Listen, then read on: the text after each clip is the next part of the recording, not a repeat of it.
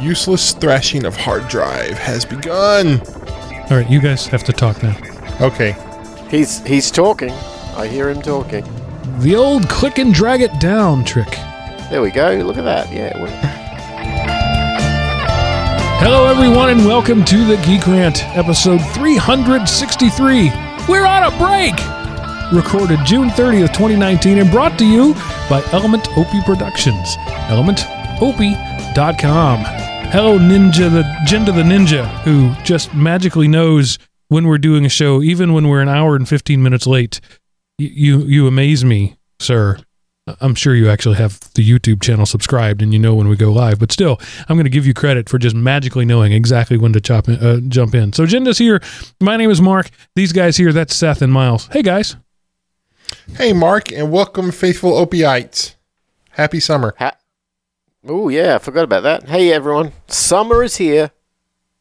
Yeah, it is officially, we're a week, 9 days, I think it is, into the official summer. Miles, which foreign country are you in today?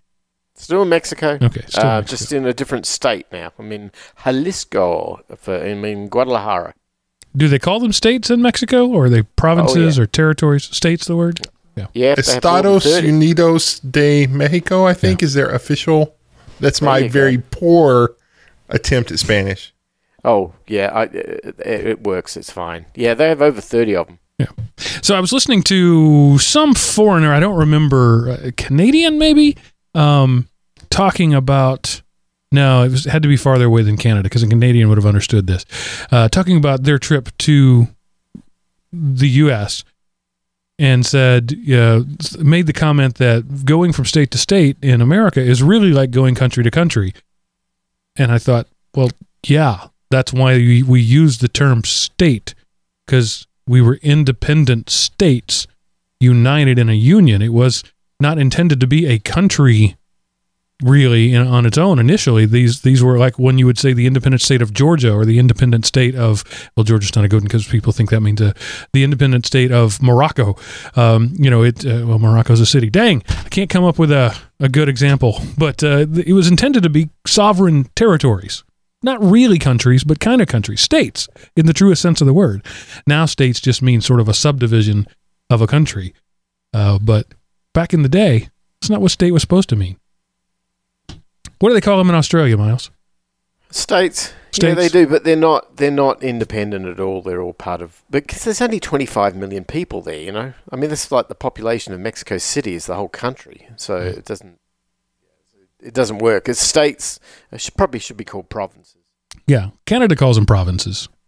And then even within the states, you have the divisions that what in other countries would be states, right? In the U.S., we have, counties. Of course, counties aren't unique to America, but in the original design, the county was essentially the state within the state of the independent sovereign territory of Louisiana. Only in Louisiana they call them parishes. I'm just digging this hole deeper and I'm going to stop now. I understand, foreign guy who I can't remember who you were, why it's confusing to you, but it really is like moving from one sovereign territory to another. When you cross over from Mississippi into Florida, they don't meet. But when you cross over from one state to another, it really is like moving from one sovereign territory to another. We have our own cultures and everything. Anyway, sorry. Well, that's because originally, before there was the United States, there was the Articles of Confederation. Oh my gosh, yeah, Articles of Was it Confederation or was it Federation? I don't remember. No, the Articles of Confederation were the Confederate States. It was, it doesn't. We suck at our own history. Just gonna say it. I used to know it, but when you haven't studied it in however many years it's been since I've been out of high school, man, that's a long time ago.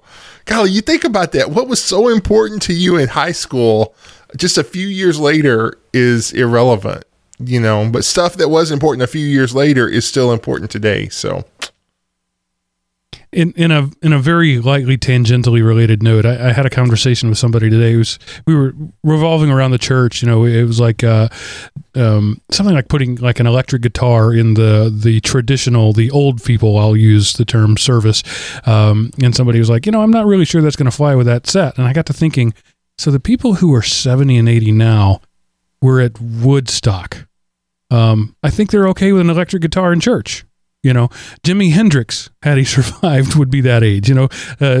These guys who were, the Beatniks and the Flower Children are now in their 70s and 80s. So yeah, I think it's okay to have an electric guitar for them. They know what it sounds like.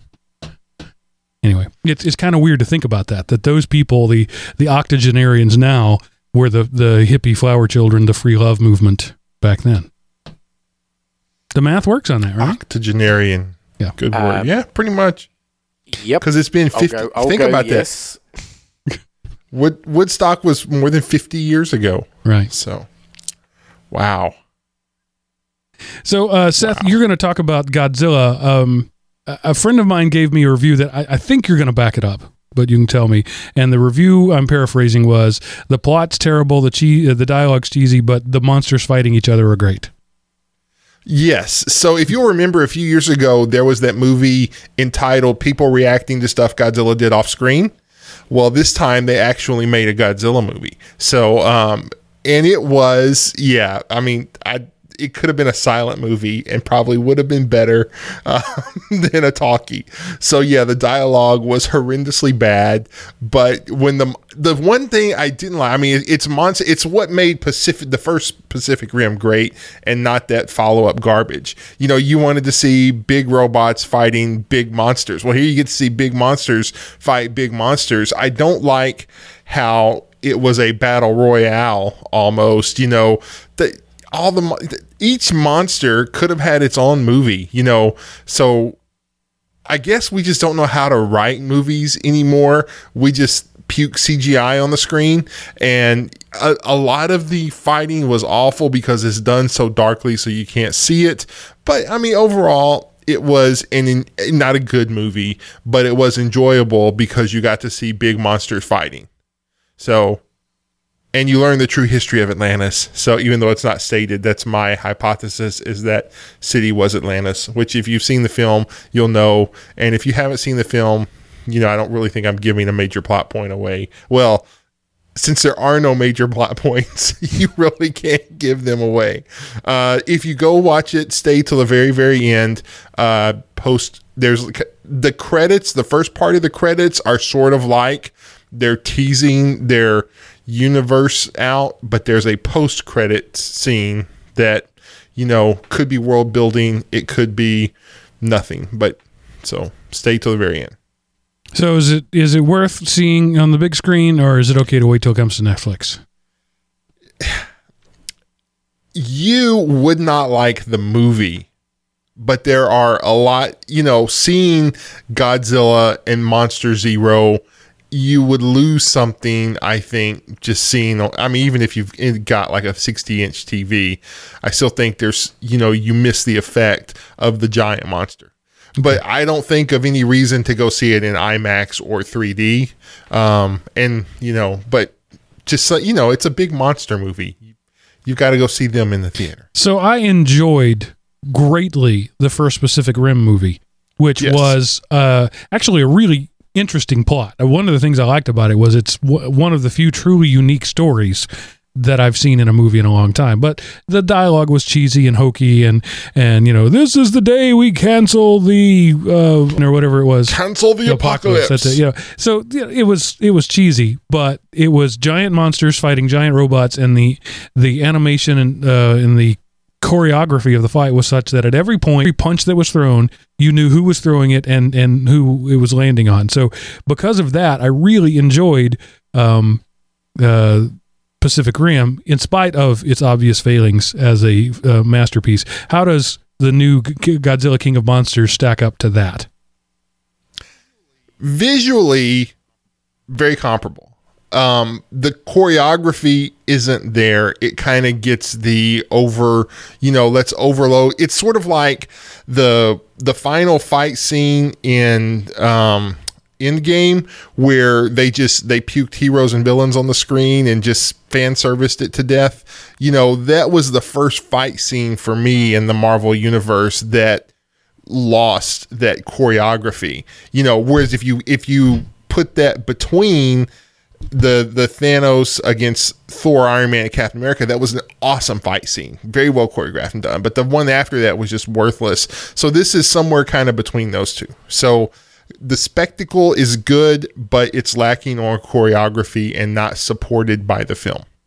Okay. That's me trying to give an actual review and not just, why I liked it or didn't.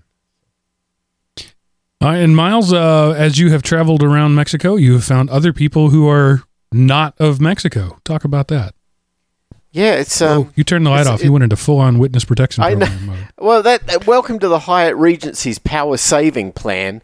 If you don't move in the room, they turn the light out on you. Yeah, okay. Anyway, wave your hands. Yeah, let's see if that. Hang on, come on. No, I've got to go. Yeah. For those of you listening on audio, button. This is great programming. Yeah.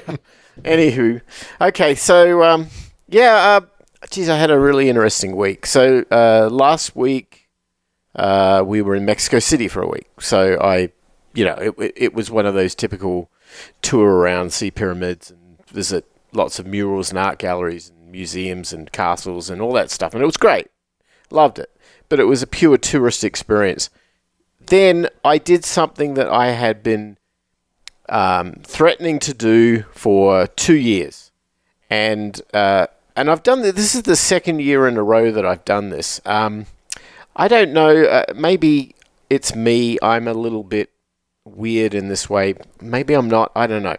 I like to go to places that give me hope.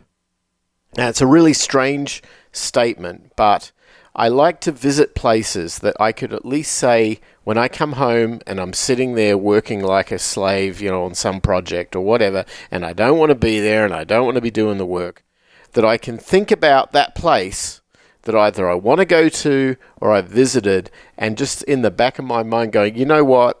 If I really felt like it, I could pack it all up tomorrow and go to that place. Everyone's probably got one of those in their mind. It might be like Bora Bora or Tahiti or something like that. For me, it was this little town that I heard of in my travels called San Miguel de Allende. San Miguel's in the Guanajuato state area of Mexico. It's like middle of the country. It's one of those places that's very rare because it has pretty much perfect weather all round. 75 degrees every single day, winter, summer, you name it. It's awesome. So anyway, with San Miguel, it's also a destination spot for expats. Expats meaning US and Canadian and other Western countries, people who wanted to escape their normal life and go live in Mexico because it's cheaper. I mean, that's the initial appeal, but it's really not just that. Last year, we did a little tour to a town called Ajijic, which is just outside of Guadalajara here. And it's predominantly a kind of a retirement haven for expats. The average age of expats in Ajijic is like 65. So these are people who are on Social Security and they can't survive in the US, but they can live like kings in Ajijic because it's cheaper. And they live a really beautiful life. They get maid service and cooks, chefs cooking their food and great medical, all the good stuff you'd ever want when you're, waning years, your final, she'll call it the final quarter. It's the perfect place to go to, but it's not for me because I'm not there yet. So we then found out about this place, San Miguel, which is where people of all ages who are expats flock to and go down there to have a, quote, better life. Well, that's a perception issue. Everyone's going to have their own place that they think is their utopia, but in this case, the people down there feel that that's theirs. And I got to tell you, that city is the most beautiful place I've ever seen. You feel like you're in the oldest part of Madrid, Spain, with these cobblestone streets and just gorgeous scenery. I mean, it's incredible. Well, what happens is there's a guy down there who I was listening to his podcast. His name's James Guzman. He has a podcast called Borderless. And he's been doing it for quite a while. He's like over 100 episodes. And I really was digging his whole story. So I got down to San Miguel, and we did we went around, looked at everything, and my wife and I were just sort of amazed by, all the architecture and whatever. Anyway, I got back and I said, I'm going to reach out to this guy. So I sent him an email, and a day or so later, I get this thing back from him that says, call me. So I give him a call. So next thing you know, I'm having lunch with him, and we're having a good old chat, typical podcaster lunch, right?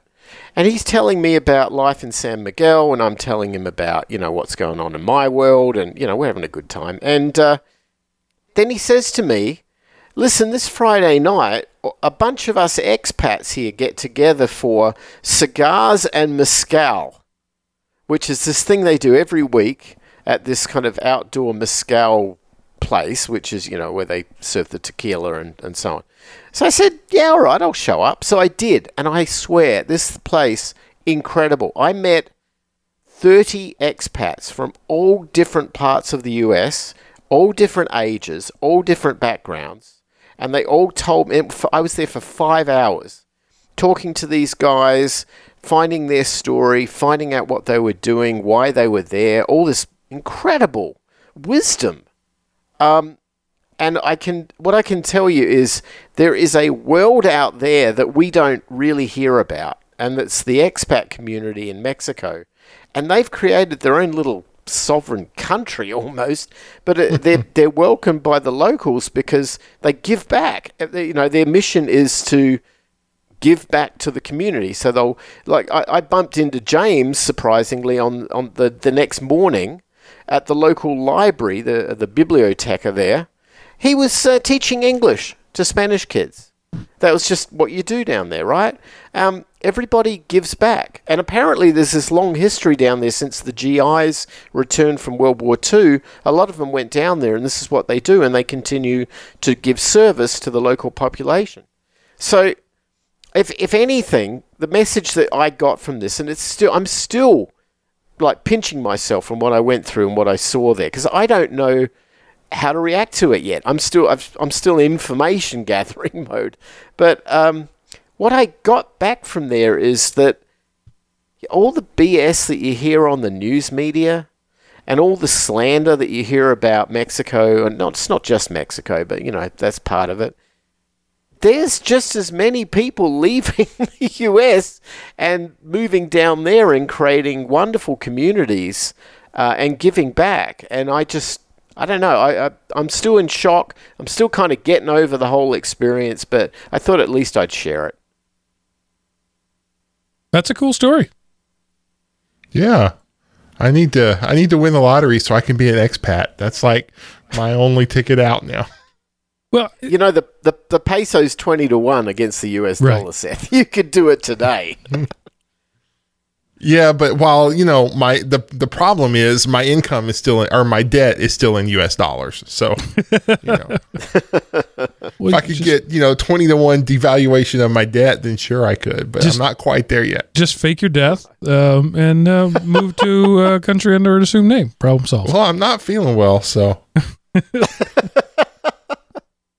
So I want to, I told the guys before we were going on that I had something that I was going to put together while they were talking. So I really wasn't paying attention to either Miles or Seth because I wanted to talk to you about this thing. It came up today, just, moments ago as I was sitting on the can. I'm just going to be honest with you. I was perusing my phone and Google, my news feed popped up, and there were two news stories in my news feed, one from Fox News, one from The Mirror in UK. Same story. And you've heard me rant about journalism and what it means in the world today a number of times. I thought this was an excellent story. I'm going to try to keep my review of this thing unbiased and just say, just say the facts, but you will obviously hear what my feelings are in my tone and in the words I choose not to say as much as anything else. So apparently Google thinks that I like stories about scantily clad, beautiful women. Let me rephrase that. Google totally knows that I absolutely like scantily clad, beautiful women. So the news headline that came up was, woman wearing see-through top kicked off plane for disruptive behavior, I was in shock. Okay, that's the Fox News article. I'm going to post that in the chat room so that you guys can see it. It'll also be in the show notes. Be warned, guys, there is an autoplay audio on that. There's a video with audio, so you might want to mute that. So this story from Fox News, the only picture you see is a picture of the EasyJet plane from like the front engine up. And it's a 150-word article. I'm not going to read all of it, but it says, woman was kicked off a flight after passengers complained about her revealing outfit. The airline says it was her behavior, not her outfit, that got her in trouble. The woman reportedly became, quote, disruptive after being asked to change her top, which other passengers on the EasyJet flight reportedly found, quote, too revealing. While the woman reportedly agreed to wear a new top provided by the airline, she continued to act in a disruptive manner. And, you know, I'm not going to read the rest of it, but that's a good summation of that. The next article from The Mirror, UK, and I'll post that link there, says, mum booted off EasyJet flight for wearing this low-cut lace top. Then it proceeds to show you 6 pictures of the woman in the top. And says, a woman was kicked off a flight after cabin crew told her to change her low-cut see-through top. Mom of 2, Harriet Osborne, 31, says she burst into tears after she was made to feel, quote, cheap when she was told her top was too revealing. The source claims some passengers complained to the crew that they could see Harriet's nipples, but she said she was wearing nipple tape, and nipple covers and tape. She said that she's covered up with a mate's jumper, but was not allowed back on. EasyJet said she behaved disruptively towards a member of the crew. So again, I won't read the rest of the article. This highlights the differences between journalism styles. One is trying to tell a story. One is trying to elicit a reaction. One is giving you facts as reported. The other one is giving you facts and opinion I was made to feel. Along with no less than 6 pictures of a woman in a revealing top. Which of these, I ask you, is journalism?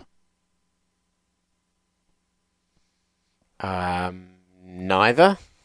That's exactly the right answer. Neither of these is actual journalism. Well, you could say they're both journalism because they each seek to tell a narrative, picking selective facts out of an event. That's the very definition of the word journalism, not reporting. Right. Journalism is to journal events. So I should actually look that up, the Webster's definition, because every good speech begins with Webster's defines. No, journalism is in the truest sense to journal, to record, to write that which happened. So in the old days, you would keep a journal of business transactions. Not just a journal of your thoughts and feelings or the boy who makes your heart go pitter-patter. Journalism is the recording of information. Modern journalism is the presentation of a package complete with how you should feel about it. That, in essence, is my problem with all journalism, and more specifically web journalism in the world today. It is not a reportage of information. It is a packaged container complete with commentary and how you should feel about it, and if at all possible, clickbait, things to keep you on the page. Because on the Mirror one, the multiple pictures of the woman in revealing clothing are of course interspersed with lots of ads, because as you scroll down the page, because I want to see more boobs, you now have to see ads along with your boobs. And I don't know the Mirror. I don't know if they're like the English version of the Inquirer or if they're the English version of the New York Times. I don't know where on the spectrum they fall there. But the trail that you follow on this one. So at the website, there's always a most websites have a navigation trail. So like if you were at Amazon, it would be furniture, outdoor furniture, lawn chairs, right? So on the Mirror, it's news, UK news, boobs. That's the thing you go through. Let me tell you a little story about that. Okay, so from my hometown in Australia, from the city of Adelaide, once emerged a gentleman by the name of Rupert Murdoch. Rupert Murdoch, when he was just a journalist, he worked for our local paper, I think it was Sunday Mail. I think that was the one. Correct me if I'm wrong, anybody, but anyway, I think that was it. He eventually became the multimedia baron that he was, that owns Fox, or owns still part of it or whatever. News Corporation, Sky, all those things. And he came to power because in the 70s, he emigrated to the UK to start up a number of newspapers. And one of the things, other than a lot of very heavy right-wing sort of anti-trade union content, which was his sort of flavour, one of the things he always did, which was the thing that made him as wealthy as he became, was what they used to call page 3 girls. Page 3 girls in the UK was the page you opened after, you've got the front cover of the newspaper, you flip it, there's a story on the back, and sitting right there on the first page that you open, page 3, staring you right in the face, is always some women with boobs. That was always Rupert Murdoch's formula. He did it on every paper he could, and the more he could do that, the more he wanted to, because he knew that sex sells. And that was his whole mantra. To fast forward, he somehow manages to get US citizenship by financial investment, and moves to California, starts Fox and all of the other stuff, and then tries to take a version of that model and Americanize it. So when you watch Fox News, surprisingly, all the female journalists, if that's what you want to call them, sitting on that channel or that paper or that other media spread are all basically like Baywatch level women. Because Rupert Murdoch's page 3 girl model works in the US just as it works in the UK, but in a different form. So what you're seeing is the UK's version of the page 3, and you're comparing it to the US version of the page 3, but it's still the page 3. And it's still Rupert Murdoch. And all of that issue that we've got against journalism, most of it can be brought back to that guy. And I'm sorry, yeah, he's from my hometown. Don't blame me. I am unwilling to lay all of the blame at the feet of Rupert Murdoch, but as I have often said about many things, we get what we deserve. Right? We get the government we deserve. We get the economy we deserve. Now we're getting the news we deserve, because Rupert Murdoch wouldn't have done this if it didn't make money. And how does it make money? We buy the stuff. Exactly. I mean, what he did from a business standpoint is genius. He found a business model that worked, that he could repeat and scale, and he could make billions of dollars with, and that's how his empire began. The problem is every other journalist out there that's trying to tell a story about, the Beirut, war zones or something like that, they're not getting anybody reading their stories. So guess what?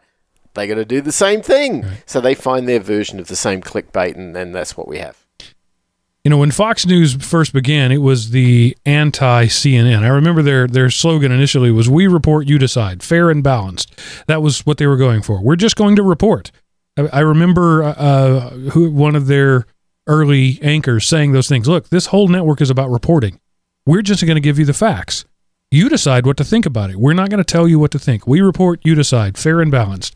That was their mantra for about 6 months until they started losing money. And then they realized that they could make more money by being the anti-CNN. Whatever CNN says, we're going to come out against that. Whatever CNN reports, we're going to report the opposite.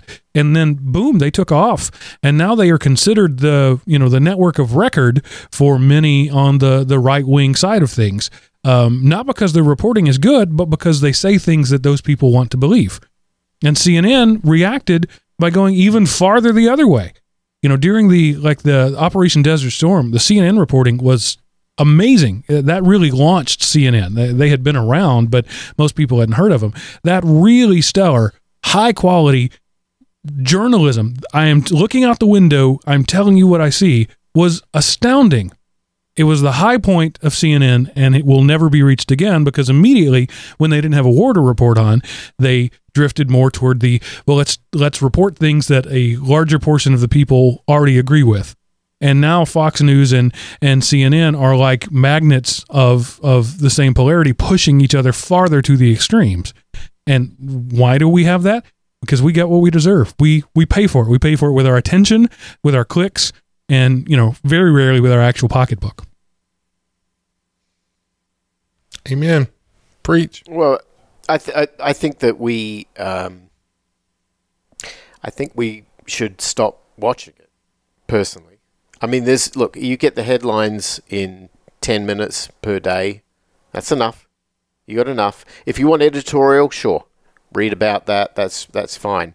But if you're going to sit there because the news station has got some hypnosis method or whatever they're using that just keeps your eyeballs glued so they can sell you more pharmaceutical ads, then you're to blame. I mean, yeah, they're going to sell pharmaceutical ads. That's how they monetize. But the fact is that you're sitting there watching it. You got the story an hour ago. Get up off the couch and go and do something. All right. So that's my rant for the day. Seth, did I cut you off? No, we're all in agreement. So we are the problem. I am the problem. Actually, I'm not. I don't watch anybody's news anymore. I used to be a total news junkie. And it was probably the 2004 election that just turned me off of news and spoiled me for any sense of ever hoping there would be true journalism again. And I choose to find my own information anywhere I can find it. Often the web, often, radio and television, but I don't try to consume anyone's media. I try to consume different avenues of media. And honestly, I'm much less plugged in than I used to be. I know much less about things.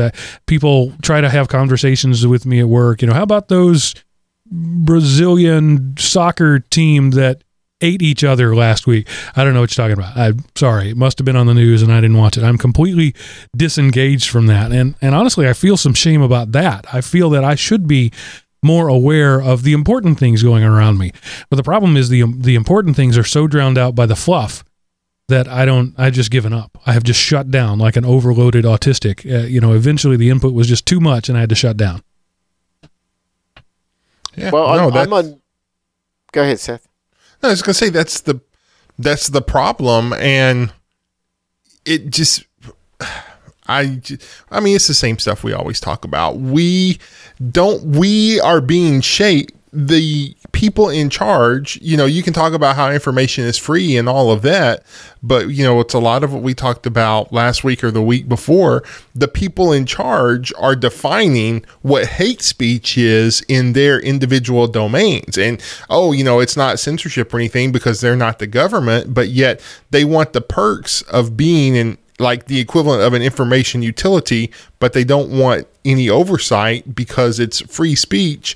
And then they are blocking things that are detrimental to their point of view because, of course, I mean, they're enlightened, super smart people with only the best interests of the world at heart. And so anybody who disagrees with them is by the very definition hateful and fringe elements and need to be controlled and silenced. And, I pity the society that doesn't know how to think. And that is why I pity America now because, and again, it's not true for everyone, but I believe the tipping point has passed.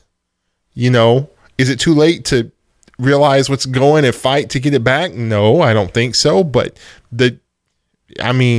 what started has a slow tilt, a slow just kind of trickle.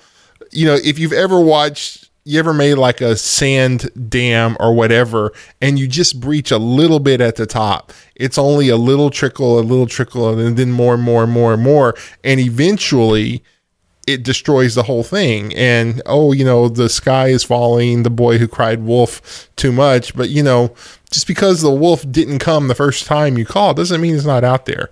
And just because the sky's got a long way to drop because we built it so high doesn't mean it's not falling. So, yay, America. Well, I've been out of the States for 2 weeks now, so I'm not being bombarded with news. And the only news that I've been getting is what I pick up on my phone using Google News or something like that. And I don't miss it at all. I really don't. I found that most of the news stories seem to be more of a trigger you to feel really bad. I mean, let's face it, more than half, 98% of every single thing you see and read in the news doesn't affect your life. You're a spectator to somebody else's problem. You're a spectator to somebody else's issues.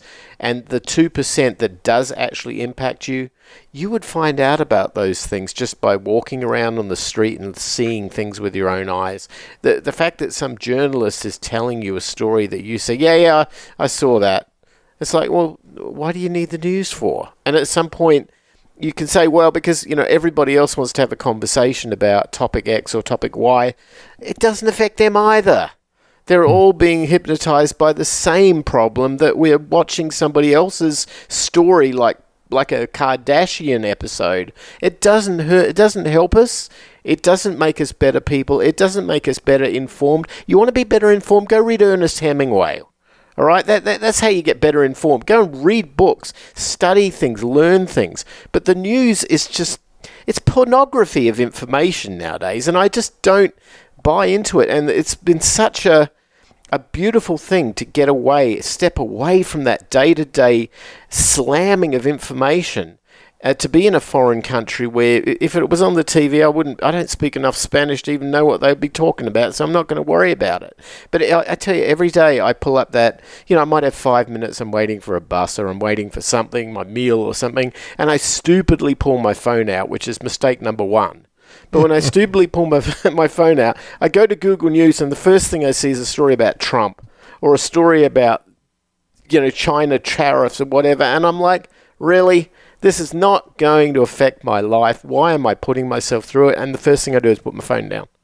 If we could all do that, guess what? Journalists would actually have to tell you a real story that made sense, that actually had impact.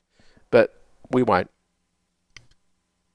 I'm a big fan of the Fourth Estate. You know, we need news. We need information about things that are important to us. Like, for example, the fact that 2 of the world's largest governments are actively trying to outlaw encryption. That's a thing we need to know about. But okay, and I do want to hear about that story. But will this change your life? Potentially. In any way? How? Give me an actual impact return on investment statement. Well, how will that change your life? If encryption is no longer allowed, then my data, my financial transactions, my private data is much more apt to be dealt with incorrectly.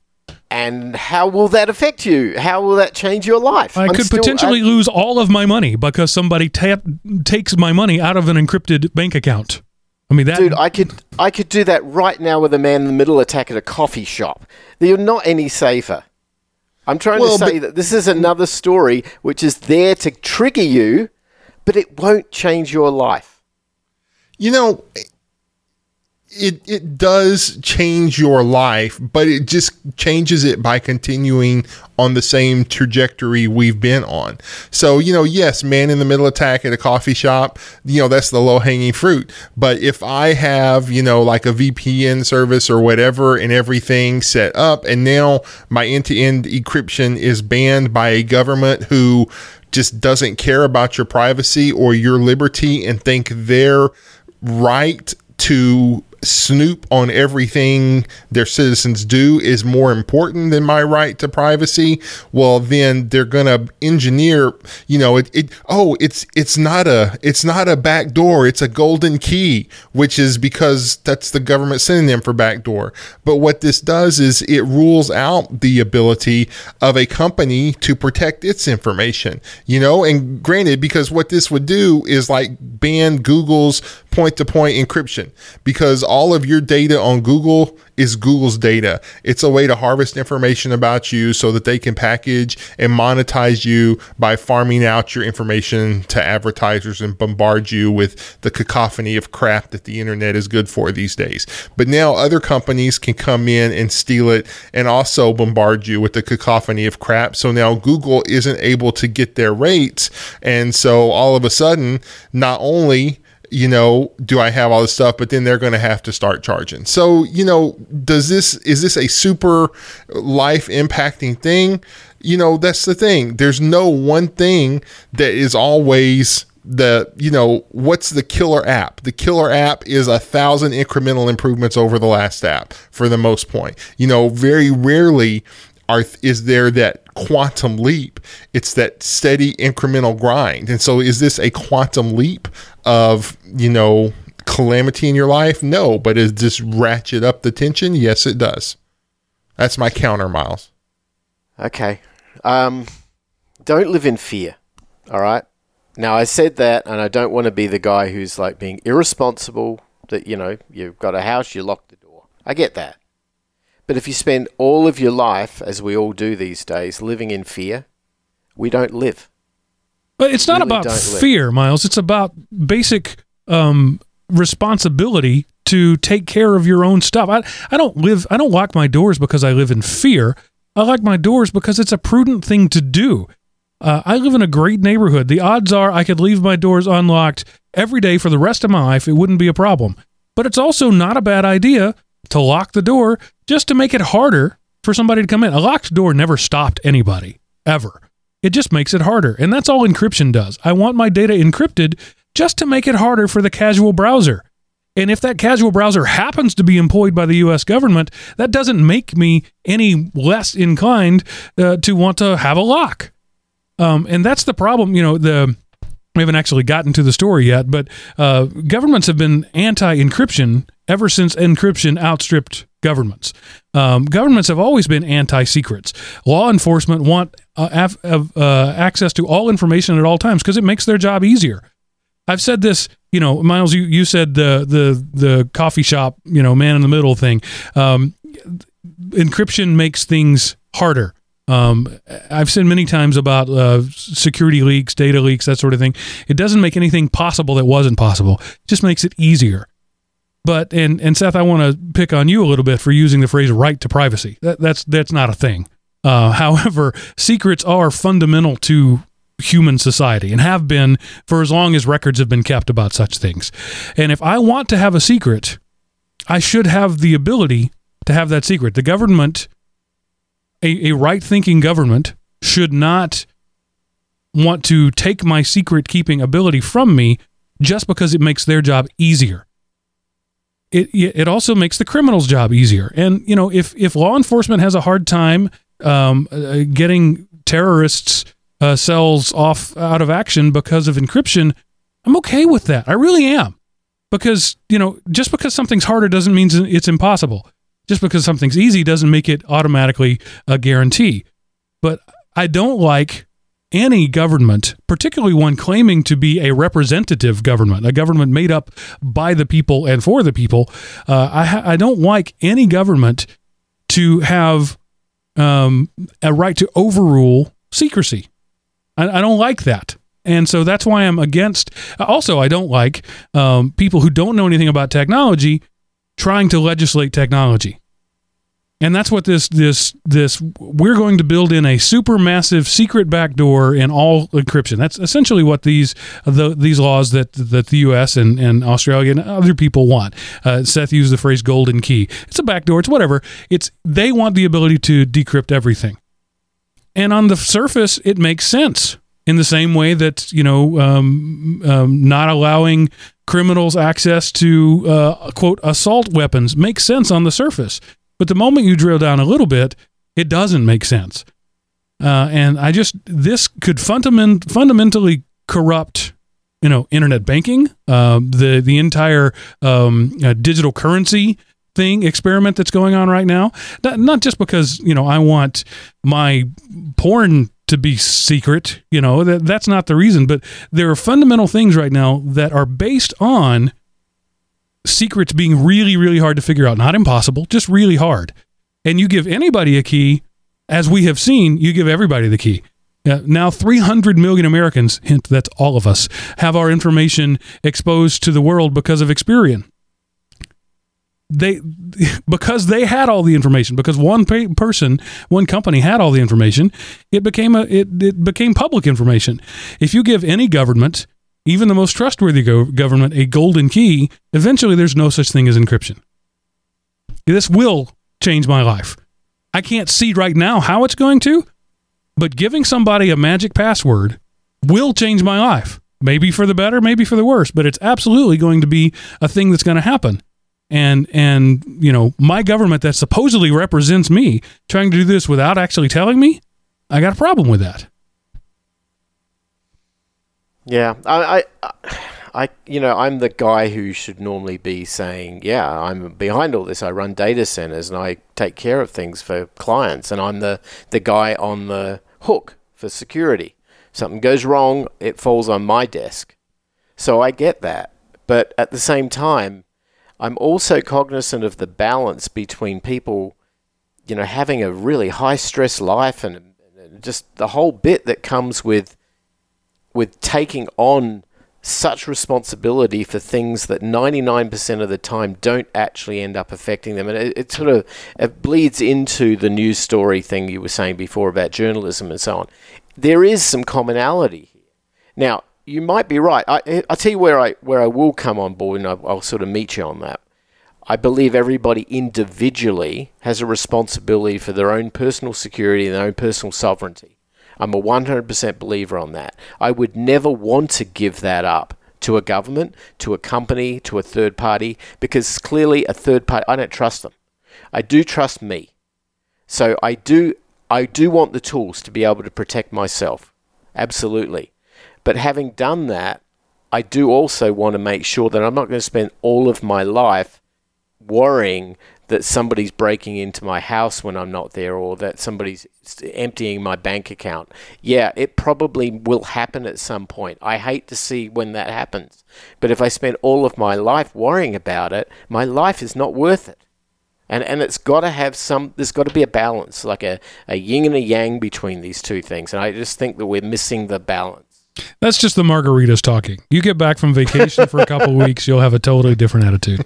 Yeah, but actually, I would love to maintain this attitude. I really would. But you're probably right. I just don't know if I want to go back to that, man. Seth, what are your thoughts? No, it's just like, again, it's one of those, granted, if I was really that, tinfoil body rub kind of body wrap person, then not going to put any information online. But unfortunately, it is hard, if not, and in some cases, it's almost impossible to do things like that. In the industry I work, you don't walk into an office and say, here's my resume, I would like a job. They're going to say, what? You work in IT and you can't email me your resume, you can't store this, so, you want to do banking. It is so inconvenient for me to get to my bank, but I can access it anytime online. And if they can't have, if they have to have a governmentally mandated super password that gets into all of their stuff, well, all it takes is, anyway, we know, because we've talked about these and we've followed them out to their conclusions, both logical and, illogical, rational and irrational. So the problem is, it's just one more thing in the deck that you have to be cognizant of and try even harder. I think about it enters my mind because, I think a lot and, what would happen what's the worst case scenario? What's best case scenario? And this just makes one more thing that I wish I didn't have to spend so much time dealing with, something I have to deal with, at least think about. So yay, America. So I just want to read some excerpts from this Softpedia News article. Australia passed anti-encryption law forcing tech firms to decrypt data. The controversial anti-encryption bill was passed on Thursday by Australia's parliament, providing law enforcement agencies with the power to request tech firms to decrypt data after receiving technical requests. According to the new law, tech companies will also be forced to build interception tools that can be used by Australian law enforcement to spy on persons of interest. So a government can go to, the Australian government can go to a business in Australia and say, you must build me a sniffer tool or an encryption tool, an interception tool. You are required to do this. If you don't do it, you're in noncompliance with federal law. Do they even say federal law in Australia, Miles? Yes, they do. Okay. Yeah. So, however, they're trying to come out and say the quote, in face of overwhelming evidence from many submitters to the committee's inquiry, the government has remained adamant that the access bill could not lead to the creation of backdoors. So they're required to build interception tools, but it cannot create backdoors. What the what?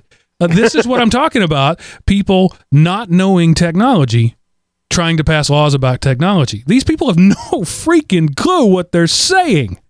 Why do you think I'm not there? Why do you think I left that country 25 years ago, man?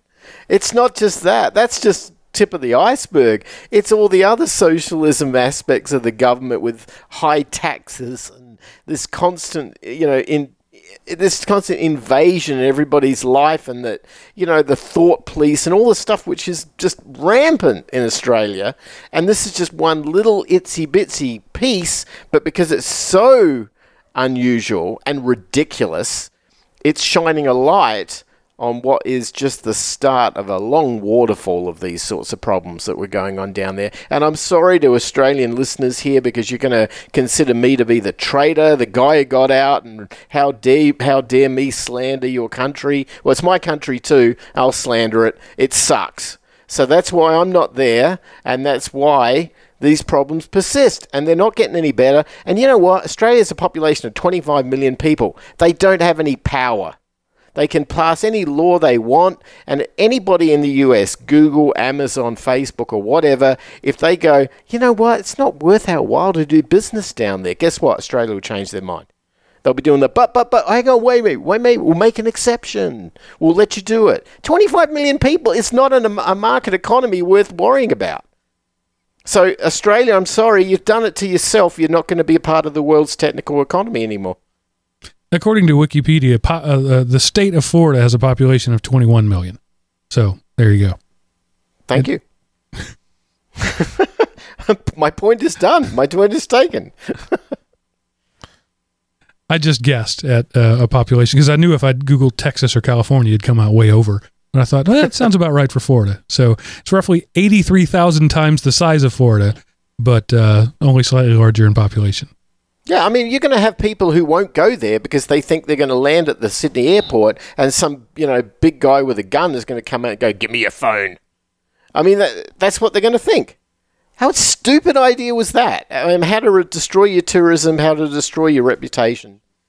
Fools. But it goes to your point that people who pass these regulations who have no idea about technology should be slapped on the wrist and kicked in the pants and sent home. Yeah.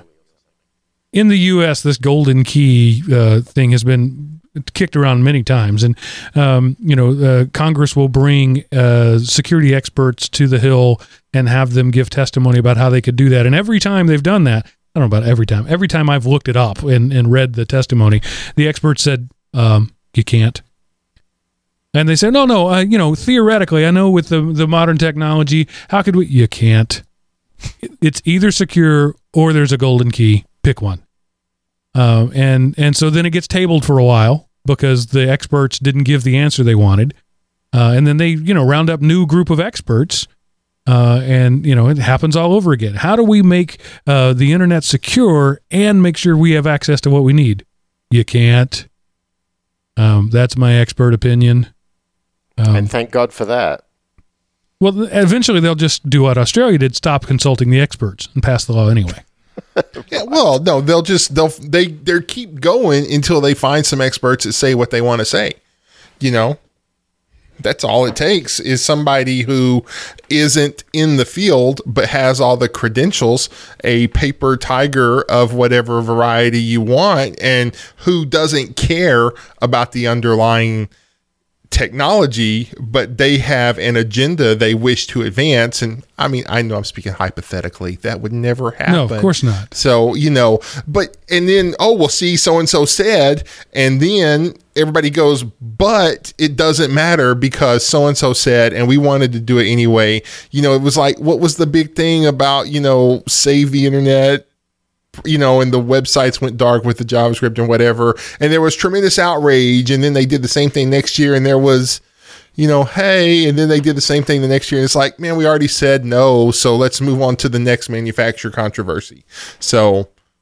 Let me add one other thing that didn't get as much press, but is also the case. A couple of years ago, Australia had passed its own internet firewall rule. In other words, if you're sitting in Australia and you go to any ISP website and you try and go to thepiratebay.com, it'll tell you, no, that's not a sanctioned website by the Australian government. And the same will be true of many, many websites that are on a list that you are not allowed to access. So when that started, you can see the downward spiral that's going on here. It makes room for laws like this to come into play. It's also, we go into the summer vacation, so I'm going to get a little bit, racy here.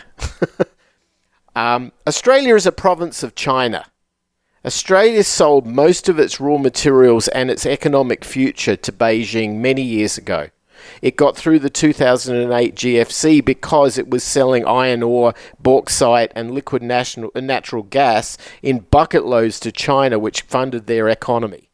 In doing that, so many backroom deals were made that would allow the Chinese model to start to permeate into the Australian political system, to the point where I believe the Mayor of Sydney is Chinese and a lot of other elected officials are basically representatives of the Chinese government. I would also say that in universities, you will constantly find that the ratio of local to foreign students, mainly from China, is about 3-1. Foreign students have run the economy of education in Australia so much that now when they protest on universities with pro-China rhetoric, they're not allowed to be stopped. They're allowed to have the same rights of free speech in that country that they would have if they were in Beijing.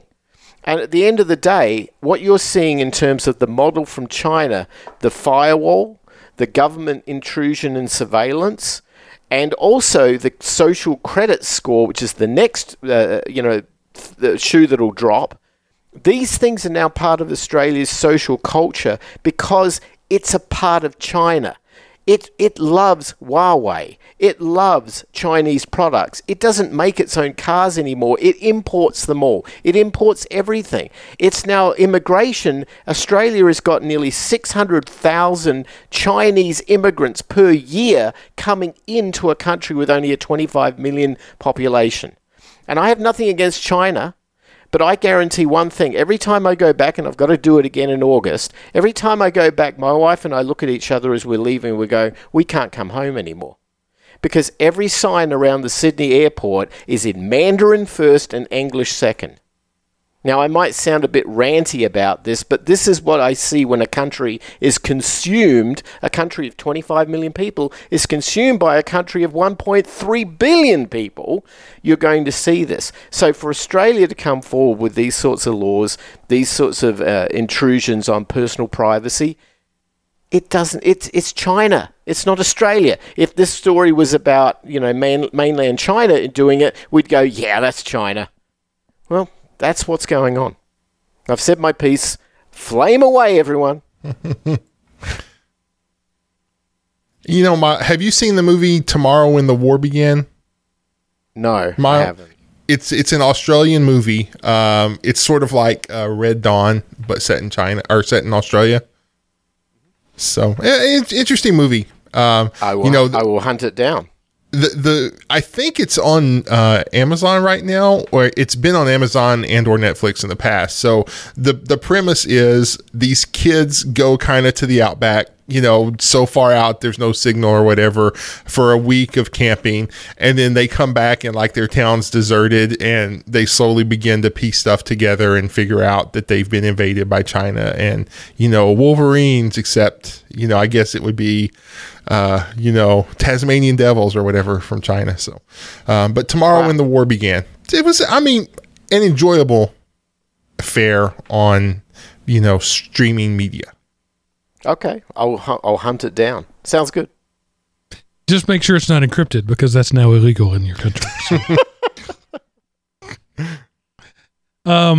I'm so disgusted. I didn't mean for our last show before we disappear for a month to be so negative. Seth, give us something positive, please. Okay, so actually the next story, the U.S. throws energy future to the wind, was the title I came up with. So this is an Ars Technica article that talks about how renewable electricity beat out coal for the first time in April of 2019 here in the great US of A. So again, it's during the spring when energy consumption is down, and a lot of coal or a lot of electric companies that use coal-fired power plants, they take them down for maintenance because the demand is lower.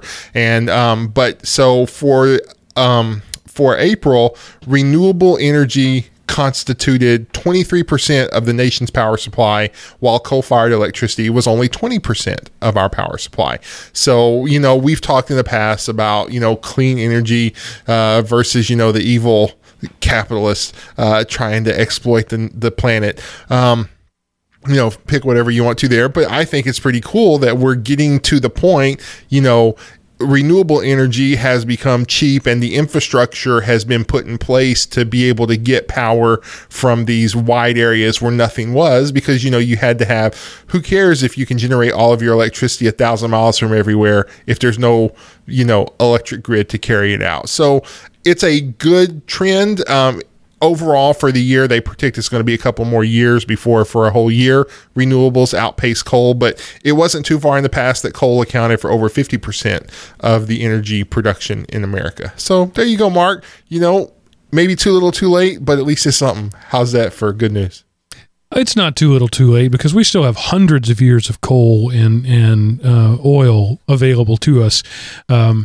Despite what the alarmist may say, the supplies are going to last a very long time, so we've got time to get the kinks right, sorted out. And so I'm all for energy that is sustainable. We all recognize that coal, oil, digging things up out of the ground, eventually you run out of stuff to dig up. In the case of oil or natural gas is a good example. We thought we were out, and then we discovered fracking, and now we figure we can get a whole lot more. We'll continue to iterate those processes as well, but I'm happy to see solar and wind power being viable solutions, because we need them. I would love to see a better investment, more interest in nuclear, because I think done right, nuclear is probably the cleanest, most efficient, best fuel system possible. We just haven't invested the energy in it because a couple of high profile mistakes and accidents have sort of put a damper on that. Certainly when we go into space, nuclear is going to be the way to go. So I'm excited about the fact that all new ways of doing things are getting better. So thank you, Seth, for raising my spirits today. Well, you're welcome. I tried. Miles, any comment from you on that? No, I'm a big nuclear fan. I really am. I think we don't take advantage of something which is there, and we need to reward scientists for inventing incredible things. We just need to get better at protecting ourselves from the downside of them. Yeah. In nuclear radiation, you don't have to create anything. It's already there. I mean, we're not making the isotopes. They already exist. We're just finding out safe ways to handle them. Anyway, I'm going to get off that. So, Seth, what happened this week in history? All right, Mark. Well, I wanted to let you and the fine Opie-ites know that on June the 28th, 1965. So, wow, that's over 50 years ago. The first commercial communications satellite is activated. Intelsat 1, the first commercial communication satellite, is activated for service. It was nicknamed Early Bird after the famous proverb and became famous for carrying the first commercial telephone call between America and Europe, as well as helping provide TV coverage of the Gemini 6 splashdown. And that happened this week in history, Mark. And now back to you. I had no idea that satellite communications, television and telephone were that old. I mean, think about it. We were still just figuring out. We hadn't done the moonshot in 65. We were still figuring out how to travel in space. I had no idea that we had artificial satellites, communication satellites in 1965. That is fascinating news. Well, I aim to please. You need a satellite for obvious reasons. Line of sight is a thing. So there's really only a couple of ways to communicate. You can either run a wire from here to there, or you can shoot a radio beam from here to there. But over a curvature of about, I think it's 27, 28 miles, something like that, the curvature of the Earth, no matter, your antenna has to be impractically tall to combat that. So the satellite is the answer to that. Satellite tower goes up to the satellite. Satellite can hit anything. And certainly if you're willing to have a delay, it can store the message and wait till it gets over it. So satellites are important for communication, and we use them all the time. We don't know it. There's a good chance that there's satellites involved in this conversation we're having right now.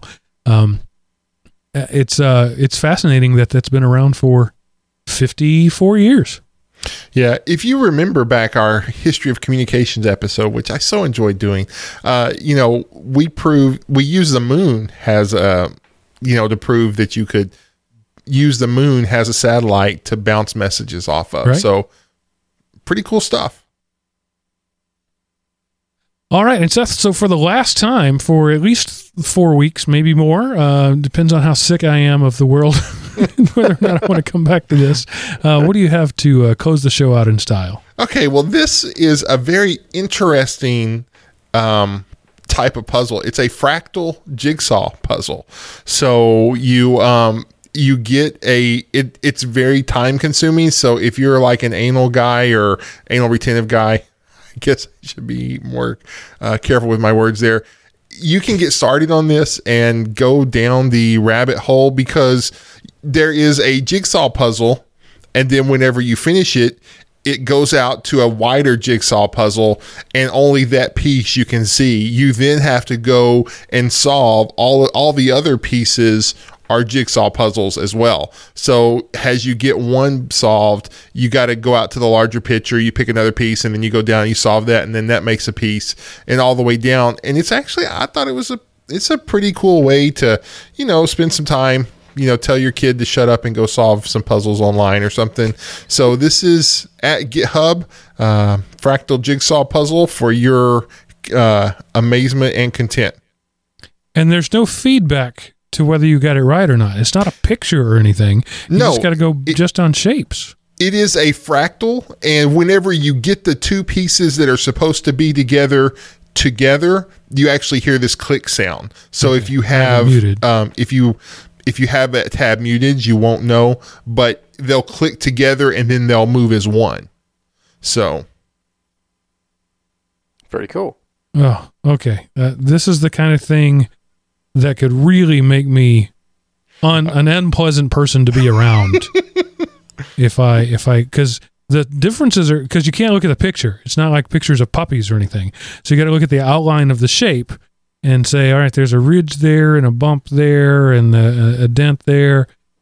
I could seriously get lost in this for a while. Yeah. Well, it depends, because some of them are actual fractals, and then some of I'm looking at one of the puzzles. You keep using that word. I do not think it means what you think. No, it's a fractal. Yeah, I don't know what it means. I don't know what a fractal. Okay. I don't know what a fractal is if I see it.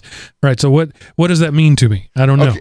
I don't know it well enough to explain it, but I learned anyway. It's cool stuff. It's like the thing that kind of spirals out. And it's geometric progressions and all that. And anyway, just look up fractals online. But like the puzzle that I'm working on now, every piece is green. So this is a piece that's going to be a blank piece. So I'm looking at 15, 20, 30 pieces that are all green. And so, yeah, I have to do the thing to get them to fit together. And yeah, that part's not fun. But the ones that have fractals in them are cool. So, yeah, I vaguely remember fractals in algebra. But yeah, this one I'm looking at here, it's like 19 red spots and 1 green one. I don't, if that's a fractal, I don't know what it means. Well, it's not, but as you put them all together, it will kind of make one. Okay. So, maybe. Good luck. So I lost like 7 months of my life to that stupid water click game. If you'll remember, I wrote some code so that I could click 24 hours a day, 7 days a week because of that stupid thing. So did you ever unlock them all? Well, eventually you get to a level called infinite, and it's just that. You just click forever, and you never fill up the ocean. It never happens. So, yeah, I mean, I got to the infinite part, but then what? And it was so not satisfying because I burned this poor little PC up running 24 hours a day for 6 months to achieve infinity. Because my OCD brain wouldn't let me stop. And then you bring me this. You hate me. Why do you hate me, Seth? I thought we were friends.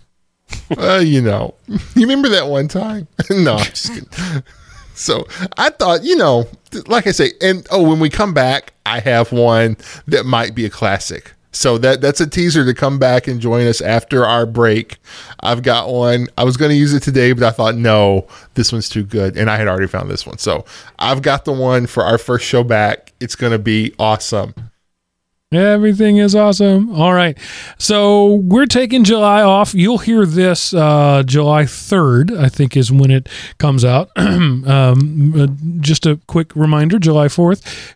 Come in the day with the same number of digits you started the day.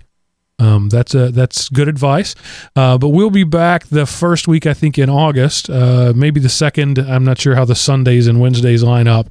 But we're taking at least 4 weeks off just because summer is crazy. I mean, I ran all day today. This week there were camps that the kids were doing, and then at the end of the camps there's always a showcase thing. So I did like 3 different things this weekend alone, and I ran in here and jumped on my ball and started the show. So we're just going to take some time off to let me have a family time and let Miles travel the world and get sick of Australia and let Seth do whatever Seth does. So we're just going to take some time off. And Mark to finish this jigsaw puzzle. Yeah. Don't worry, we have not pod faded yet. We're just taking some time off, and we'll look for you when we come back. I'm not going to do the whole contact us thing because I'm not going to be reading it for the next few weeks.